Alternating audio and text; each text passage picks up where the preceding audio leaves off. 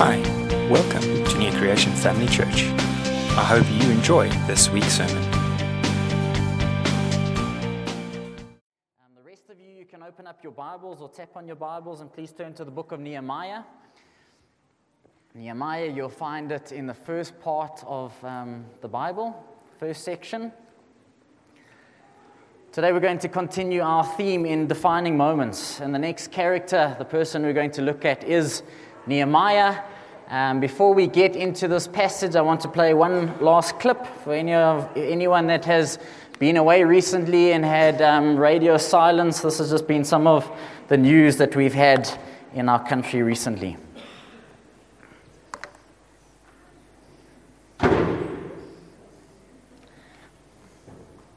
Back it comes to Joos van der Westhuizen.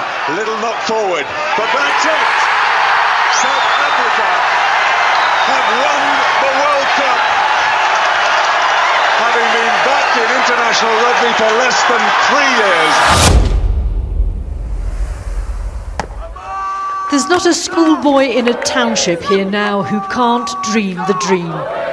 This is where it all began for Siya Kolisi, a dirt pitch at the back of his local primary school. Also the first black Springbok captain to lead the national team at a World Cup. On the special day for the Springboks, a special day for Siya Kolisi, who will be leading South Africa in the final in his 50th Test cap. With all the struggles and problems we have, there are so many great stories that haven't been told.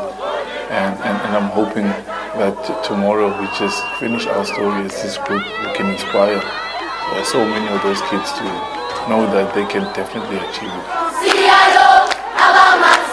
These children, like millions here, are uniting behind a Springbok captain whose story echoes their own, in the hope that he leads them to victory.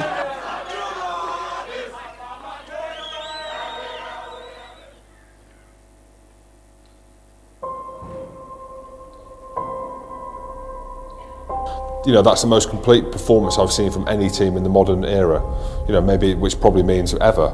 It was one of the most comprehensive performances I think I've ever seen. See England dominating New Zealand in the way they did, every facet of the game. Yeah, I think when they get their opportunities, England will take them. I mean, they look absolutely primed. And it's England who come away as winners. Eddie Jones has done it again. He has masterminded a huge World Cup upset. His men are too good for the All Blacks. Rugby World Cup 2019 is about to hit its pinnacle with South Africa and England down to fight it out for the game's ultimate prize.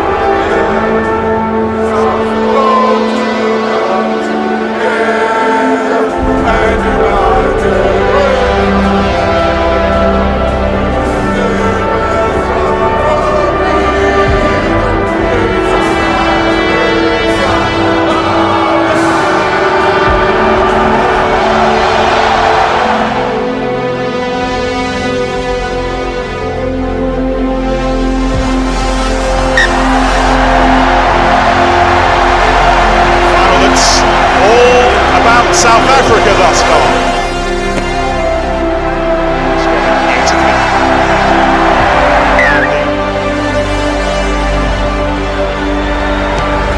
Just inside England's half. Oh, he struck it brilliantly. And these are uncomfortable echoes for England. Happy ones for Francois Pienaar.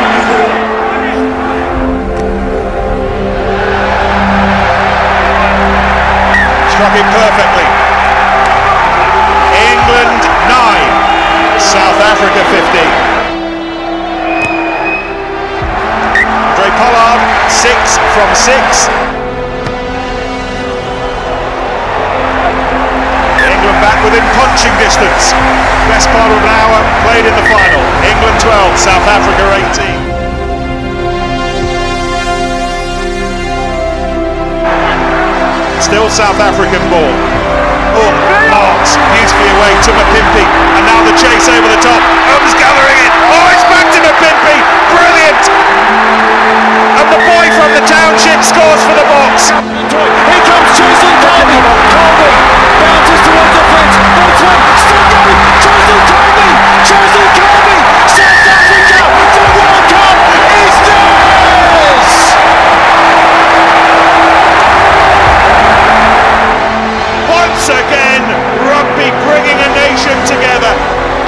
like it did when Nelson Mandela was watching.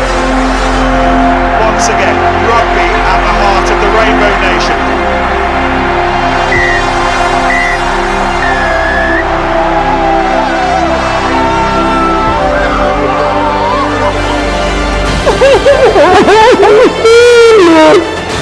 You asked me to do it.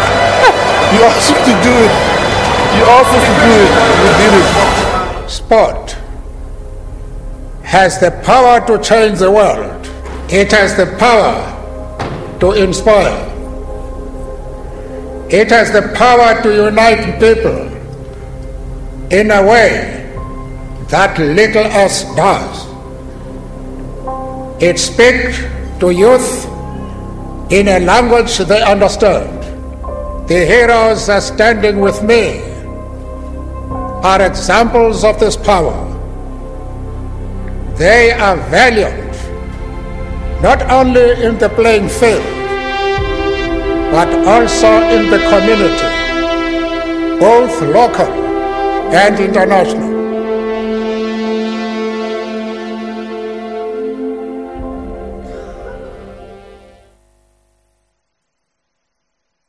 You can buy me a cup of coffee after the service. But where to from here, South Africa? What was it, 2 weeks ago? Just stirs up these emotions. And I know many people went and were at the airport and watched the team come home. But where to from here?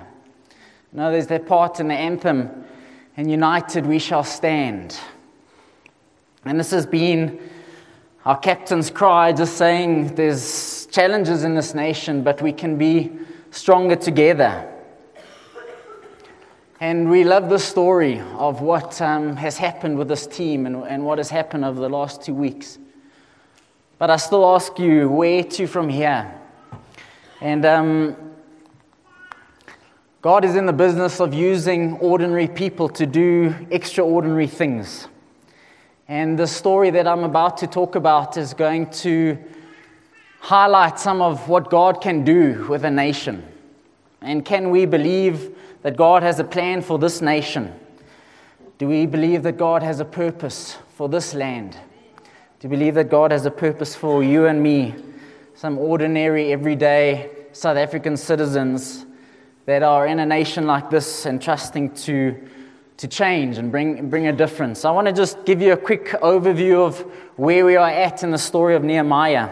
In 586 BC, the Babylonian nation came and took over most of the known world. King Nebuchadnezzar captured the Jewish Jerusalem and destroyed it. So if you talk about King Solomon's temple, that was destroyed, along with the walls, along with all that the Jewish nation had at that time. Its society, it completely got ripped apart, dismantled, and the Jewish nation got scattered around the world as slaves and as prisoners. After that, we had the Persians that came in and defeated the Babylonians. And King Cyrus made a decree that some of the Jews could return back to Jerusalem. They did it in 3 waves. About 50,000 Jews started returning back. And this was a period of over 100 years. And when we start reading through this passage in Nehemiah, we find that King Artaxerxes is the king on the throne, the Persian king. And we meet the character called Nehemiah. And something happens with this very ordinary person. What I love about this story, he's not a king, he's not a prophet, he's not this mighty warrior, but it turns out that he's just a cupbearer. What was a cupbearer in that day? It was one of the most important positions that the king had, and it was someone that was there to taste the wine. Anyone enjoy tasting wine? As a Jewish servant or as a Jewish slave, being in the temple, serving the king, he had a pretty comfortable position when it comes to being a slave. He had access to King Artaxerxes. He had some of the benefits of being in the palace. And part of his job was to taste the wine. Why was he called to taste the wine? Well, because many people wanted the king dead, and poison was definitely one of the ways to do it. So one of the negatives about being a cupbearer is that you needed pretty good life insurance, because if you had a bad day in the job, your life ended. But he had access to the king, and the king trusted him. And let's start reading from Nehemiah 1 verse 11. And it says this: in late autumn, in the month of Kislev, which is November, this time of the year, in the 20th year of King Artaxerxes' reign, I was at the fortress of Susa. Hanani, one of my brothers, came to visit me with some other men who had just arrived from Judah. I asked them about the Jews who had returned there from captivity and about how things were going in Jerusalem. And they said to me, things are not going well for those who return to the province of Judah. They are in great trouble and disgrace. The wall of Jerusalem has been torn down and the gates have been destroyed by fire. When I heard this, I sat down and wept. In fact, for days I mourned, fasted, and prayed to the God of heaven. Here is a defining moment in Nehemiah's life. It is a defining moment that I don't understand why it happened. He is 1,000 miles away from Jerusalem. In fact, he's never even been to Jerusalem itself. But yet, in the comfort of the temple, in the comfort of his role and his position, he has a broken heart for the nation of Israel, Jerusalem, for the Jews. God does something in his heart, and it crushes him, it breaks his heart when he hears the state of that Jerusalem. The temple they had started rebuilding it, but the walls were still torn down, the gates were burnt down. It is like having a nation without an army or police force. Anyone can come in at any moment and come and steal and bring distraction.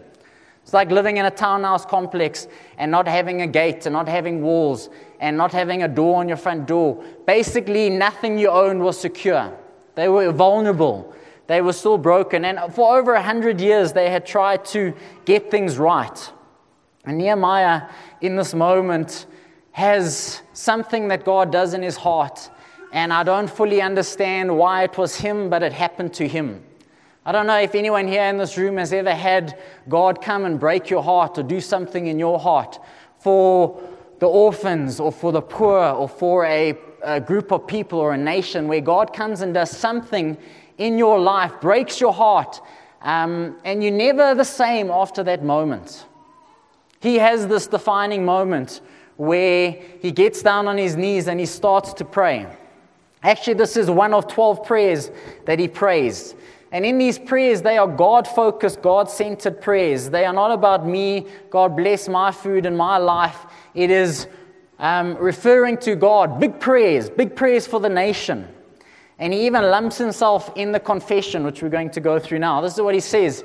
And I said, "O Lord, God of heaven, the great and awesome God who keeps his covenant of unfailing love with those who love him and obey his commands, listen to my prayer.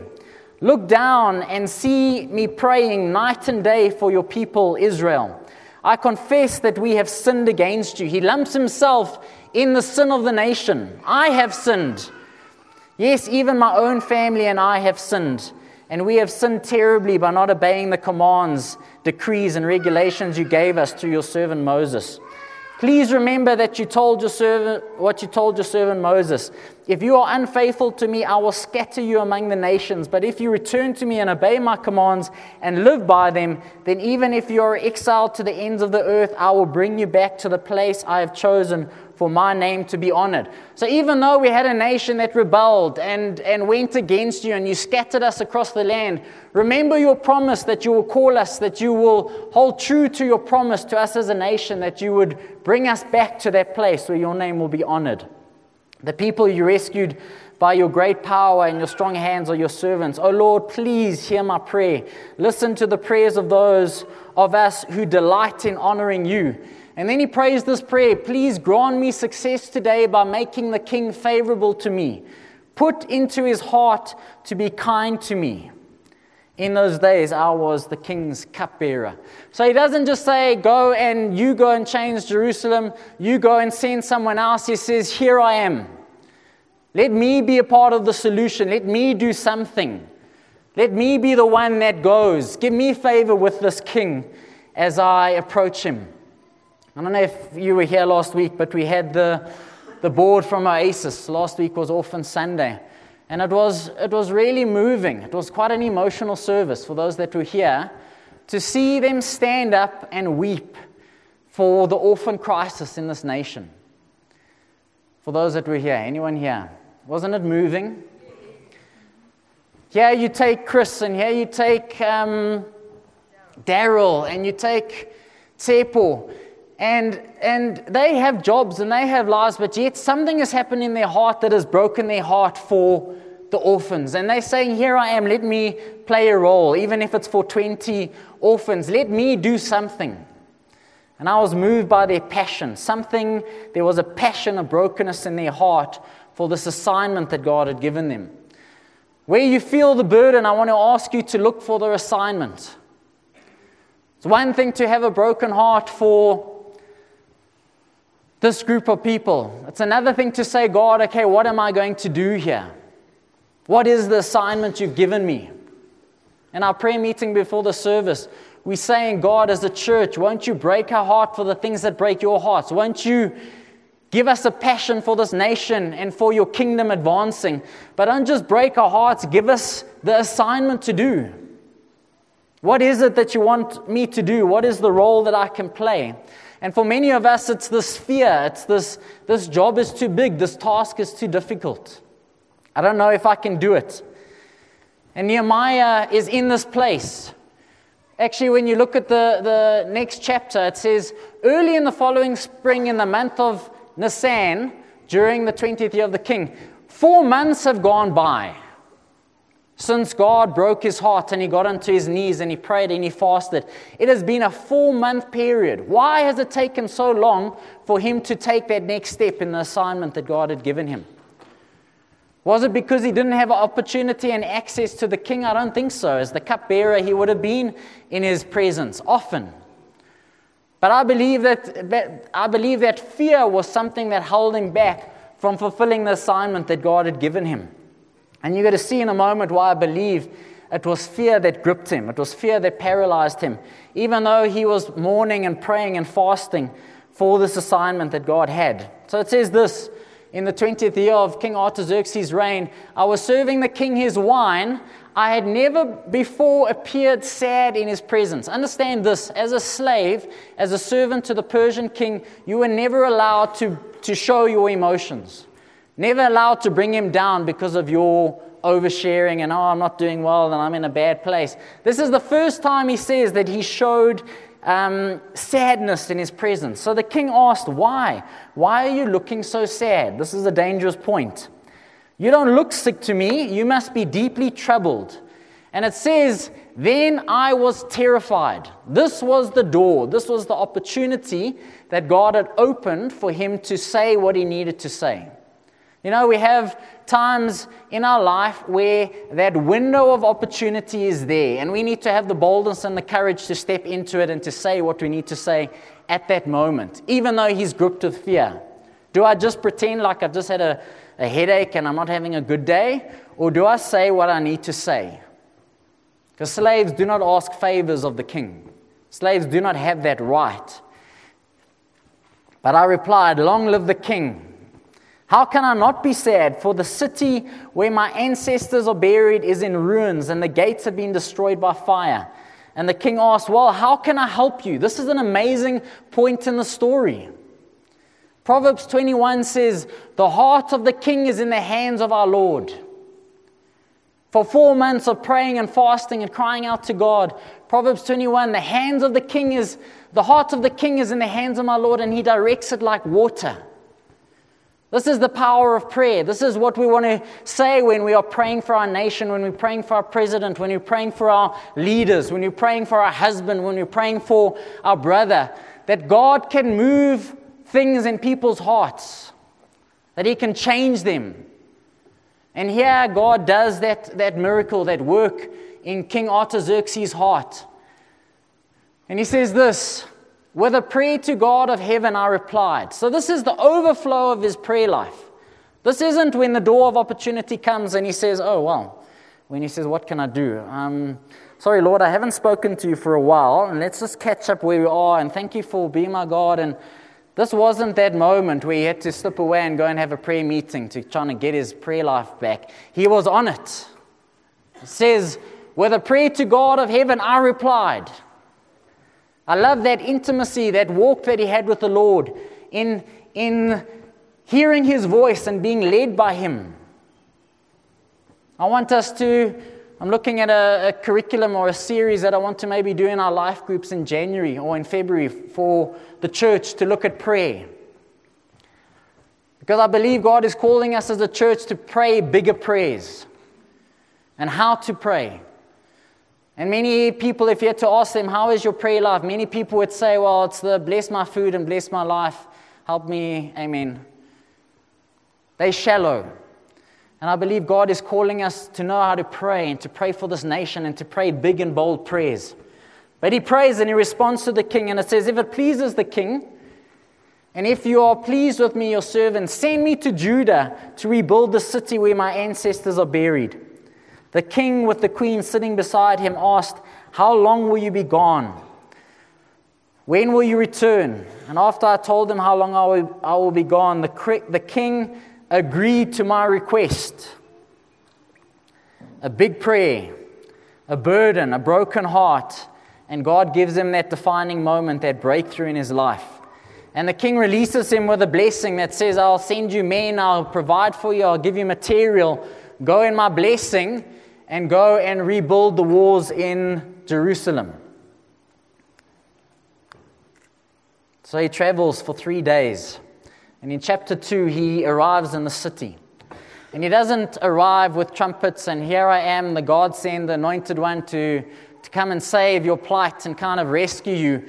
It says that he walked in, and in the evenings he went and walked the city and he looked at the walls and he weighed what the problem was. I see great leadership skills in the role that he plays in the rebuilding of the city. Nehemiah chapter 2 verse 16 says, the city officials did not know I had been out there and what I was doing, for I had not yet said anything to anyone about my plans. I had not yet spoken to the Jewish leaders, the priests, the nobles, the officials, or anyone else in administration.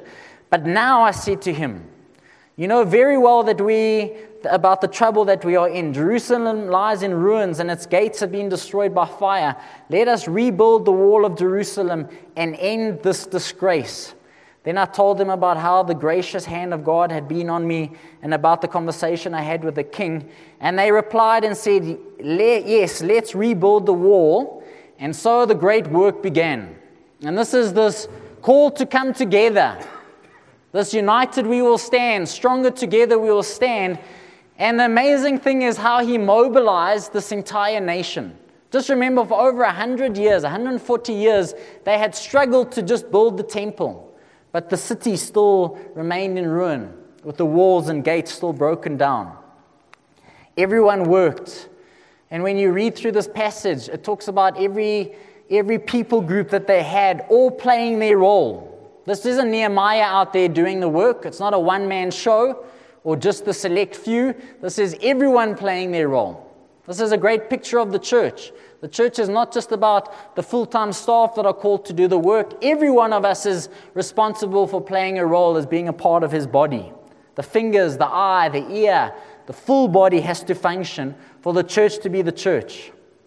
Everyone has to play a role. And one of the amazing things is how he takes this city. Here's an image of the shape of what Jerusalem looked like, and there are all the groups and the part of the wall that they were assigned. The gate, the fish gate, the old city gate, the valley gate, the dung gate, the fountain gate, the goldsmith and merchants. They were all given sections of the wall to rebuild. The thing that I love about the strategy that Nehemiah had was that he gave each one the responsibility to repair the wall that was in front of where they lived, across from where they stayed, across from where their children played and their teenagers were, I don't know if they were kicking a ball, I don't know what sort of sport they did back in that day. But he gave them the responsibility in front of where they lived. This is so key. People care most for what is most personal to them. How are you going to fix the wall that is in front of where you live? You got to do it well. And you got to do it with everything you have, because this is where I stay and this is where my loved ones stay. And they took that responsibility and they all played their role. He mobilized all of them for a work that was greater than what was ever seen or done before. Who knows, in the story it just doesn't end like that, but they face opposition. Don't ever be surprised when you take a step of faith and you see pushback by the enemy. Advancement always invites opposition. Got the law of gravity. There's a law of the enemy that says anything that is stepping out by faith and doing something in accordance to what God is doing, in accordance to His will, there will be pushback, there will be opposition. The enemy comes to steal, to kill, and destroy. This is a verse that we're praying this morning, Ephesians 6, verse 10 to 12. And a final word, be strong in the Lord and in His mighty power. Put on all of God's armor so that you'll be able to stand firm against all strategies of the devil. For we are not fighting against flesh and blood enemies, but against evil rulers and authorities of this unseen world, against mighty powers in this dark world, and against evil spirits in the heavenly places. John 10 verse 10, I have come to give you life and life abundantly, but the enemy has come to steal, kill, and destroy. They faced opposition. Do you think the enemy wanted them to rebuild the walls? We will face opposition as individuals, as families, as a nation. There are voices in this nation that want to divide, not unite. There are voices that want us to live under the bondage of fear and hopelessness. There's a voice that wants to dismantle everything that happened with this World Cup and coming together and this excitement that this nation has had. And there are voices that want to sow doubt and fear back into our hearts, or reaffirm them in our hearts. I know that when I have stepped out and said, God, here I am, use me. Here we are as a family, use us. I know that we will face opposition. I know that there's going to be a cost to pay. I know that there will be pain. I know that there will be difficulty. Know that as a church, when we say, God, let us pray big prayers, let us do something in this nation to touch a community, to touch our surrounding areas, who knows that there will be pushback. There will be opposition. Nehemiah faced opposition from two individuals that didn't just, in the beginning, verbally try and pull him down, but later on there was an attempt to take his life. How do you respond to the critics and the haters and the naysayers and the doubters? It wasn't just the opposition that they faced, but let me just read this. Nehemiah 4 verse 1. Sanballat was very angry when he learned that we were rebuilding the wall. He flew into rage and mocked the Jews, saying in front of the friends and the Sumerian army officers, what does this bunch of poor, feeble Jews think they are doing? Do you think that they can rebuild the wall in a single day for just offering a few sacrifices? Do you actually think they can make something of stones from a rubbish heap? Some of the Bibles use the word rubbish. And you'll see how the Jews actually use this phrase. It's catchy, and then they start believing that what they're doing is just kind of rebuilding a whole bunch of rubbish. And charred ones at that. Tobiah, the Amorite, who was standing aside, remarked, that stone wall would collapse if even a fox walked on top of it. They faced opposition. Pete, why don't you open these doors? It's getting hot in here. And then we see this verse. And then the people of Judah began to complain. The workers are getting tired, and there is so much rubble or rubbish to be moved. We will never be able to build the wall by ourselves. All of a sudden, there is a moment of discouragement.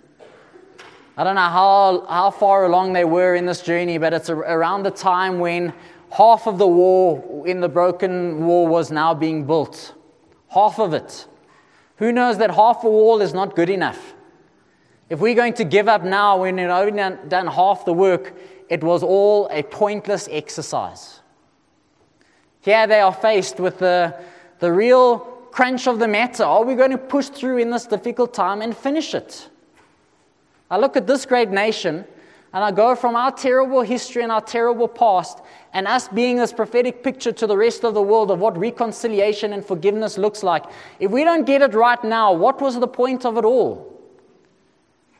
What would be the point if we just allowed it to collapse and divide us and bring hate?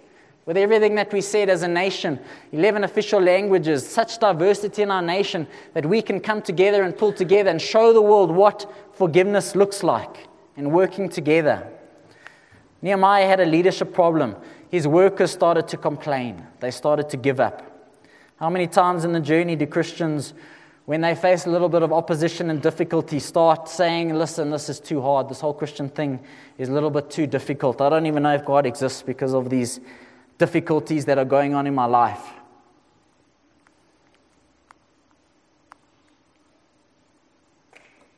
The onslaught of the opposition went to a whole nother level now.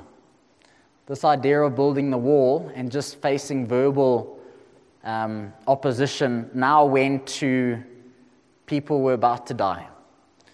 Now the enemy is going, we can't allow this to happen, and they started attacking them. And we see in this passage that the laborers now had to work with one hand supporting their load and the other hand holding a weapon. All the builders had a sword belt to their side. All of a sudden, the hands that were now being used to build, half of them had to now be fighting off the enemy.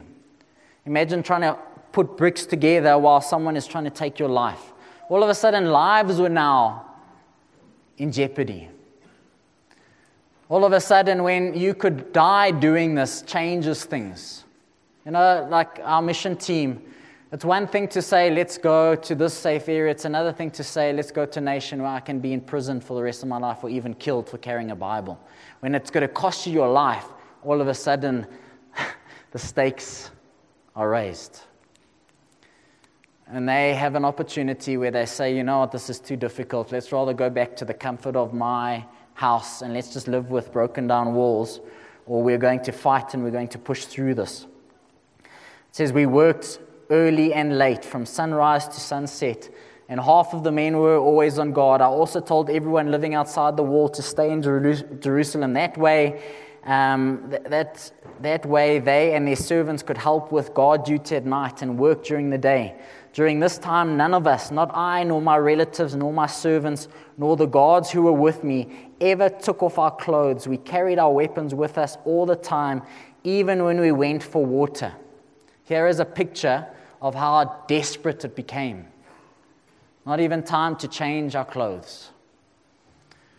Something goes wrong again.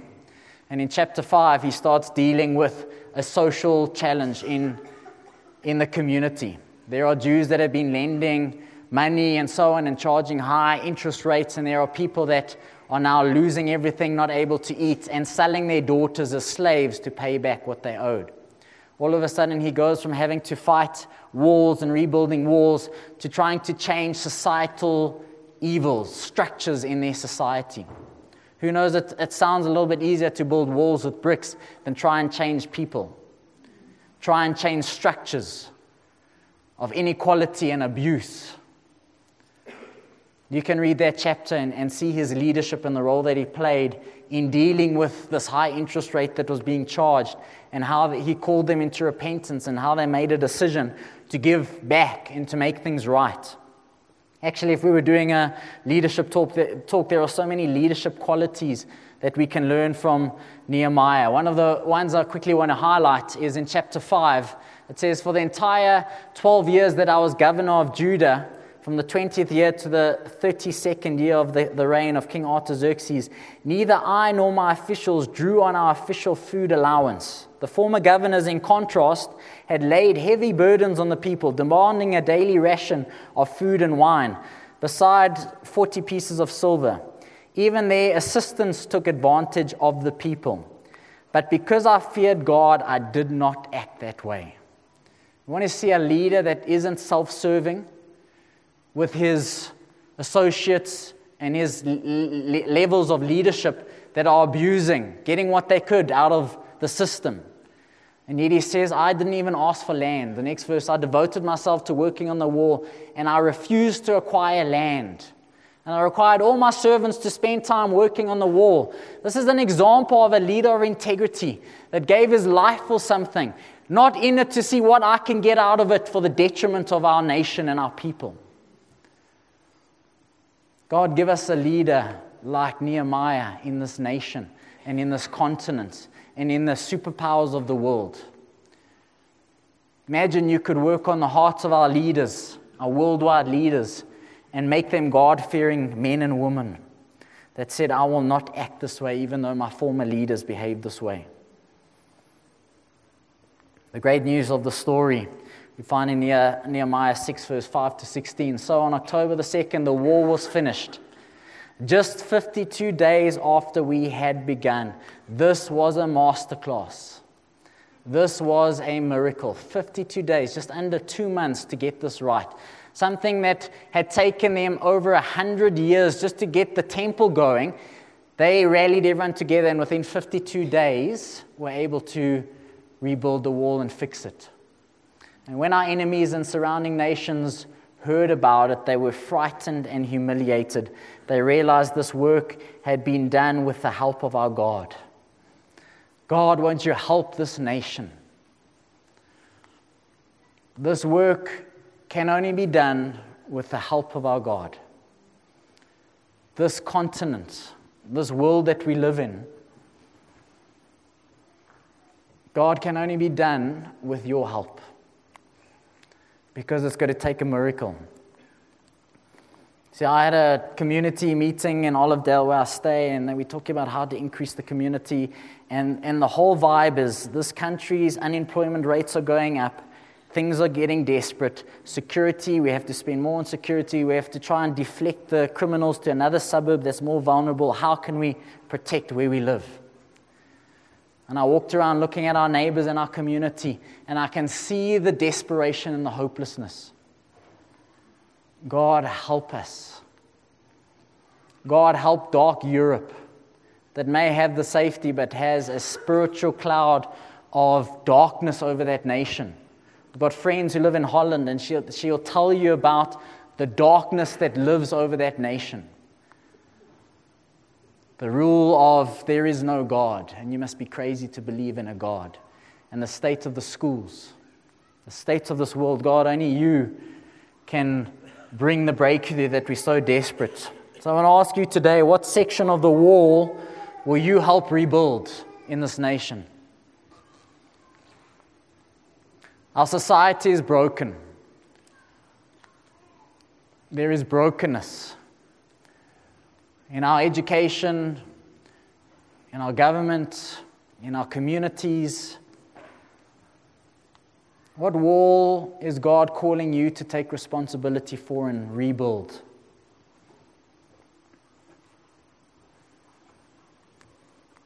God is looking for people who will rebuild a broken society. He's not looking for the qualified. He's not looking for the perfect. He's looking for the available. He's looking for people who will have a burden for this nation and advancing His kingdom. I started off this year, we did a series called For Our City, and I read you this quote by Alan Scott, and I want to end today off with this quote. It says, it's time to ordain the hairdresser and the Uber drivers, engineers and baristas of kingdom carriers. It's time to release filmmakers and poets and lawyers and doctors. It's time to anoint people to teach in church and teach in schools. It's time to recognize apostles and architects. It's time to bless the missionary and bless the mechanic, the person that works with machinery. It's time to pray for the young woman heading to seminary to study theology, and for the young man heading to university to study fashion. It's time to ordain the ordinary. We do so knowing that the next great move of God is not going to be a movement in the church. It is going to be a movement of the church into society, rewriting the story of education in our cities, health in our cities, and business in our cities. God is repositioning the church to reach the whole city, with believers communicating, demonstrating, and celebrating the supremacy of Christ in every corner of society, of our culture. What role will you play? What role has God called you to play? Next time you face a defining moment where He breaks your heart for something and He gives you an assignment, what will you do to rebuild the broken walls of society? Will you say a prayer in your heart that says, God, here I am. Send me, use me. Get me out of the comfort of my palace as a comfortable place.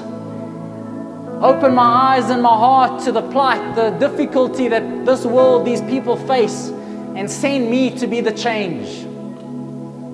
Break my heart for what breaks yours, and then give me the assignment. And then once you've given me the assignment, give me the perseverance to push through and the courage to endure. When I face the opposition, when I face the onslaught of the enemy, when I face the attack that my family is going to face, help us to persevere and still stand and still be standing. God, won't you raise up a church in this nation? Won't you raise up kingdom carriers that will walk into their workplace and their varsities and their schools and their businesses and our communities that would be kingdom carriers? God, let us see the miraculous. Let us see a God who is able. Let us hear the stories of the Andrews and the Angies in our personal lives when we pray for people, when we stand with people. Let us be that demonstration of your kingdom advancing. Thank you that as a church, we are not facing the great divorce, but we are getting ready for the great wedding. That there is hope. That when things get darker, we have the opportunity to shine brighter. So let our light shine. For your honor and for your glory, we pray. Won't you stand with me this morning? We're going to sing a couple of songs as we go off. Song we know very well, break my heart for what breaks yours, everything I have for your kingdom call. You may be struggling, you may be feeling like it's just too difficult. Some of these songs are going to hopefully speak courage back into your life.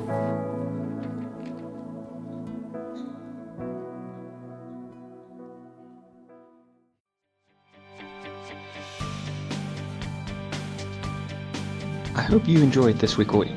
For more information about New Creation, please visit our website at www.newcreation.co.za. Stay blessed.